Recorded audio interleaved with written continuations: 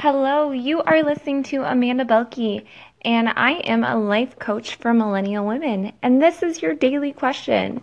So, your question of the day is, what is fear holding you back from doing? So, as you think about things that you want to do in your life, when do you let fear stop you? When do you let fear get in the way? And how do you move through that? So, thinking about fear, all fear really is it's false evidence appearing real.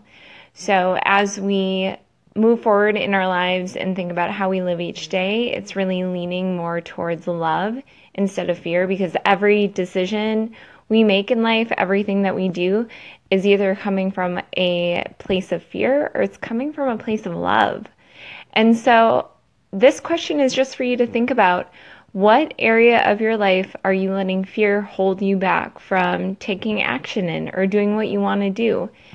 And so journal about that, think about that, and then think about how you want to move forward now, having that awareness of what fear is holding you back from, and how do you want to move forward and dissolve that fear.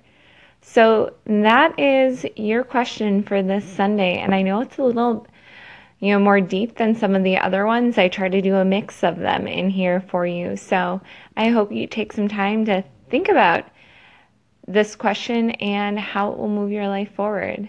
And that is your daily question.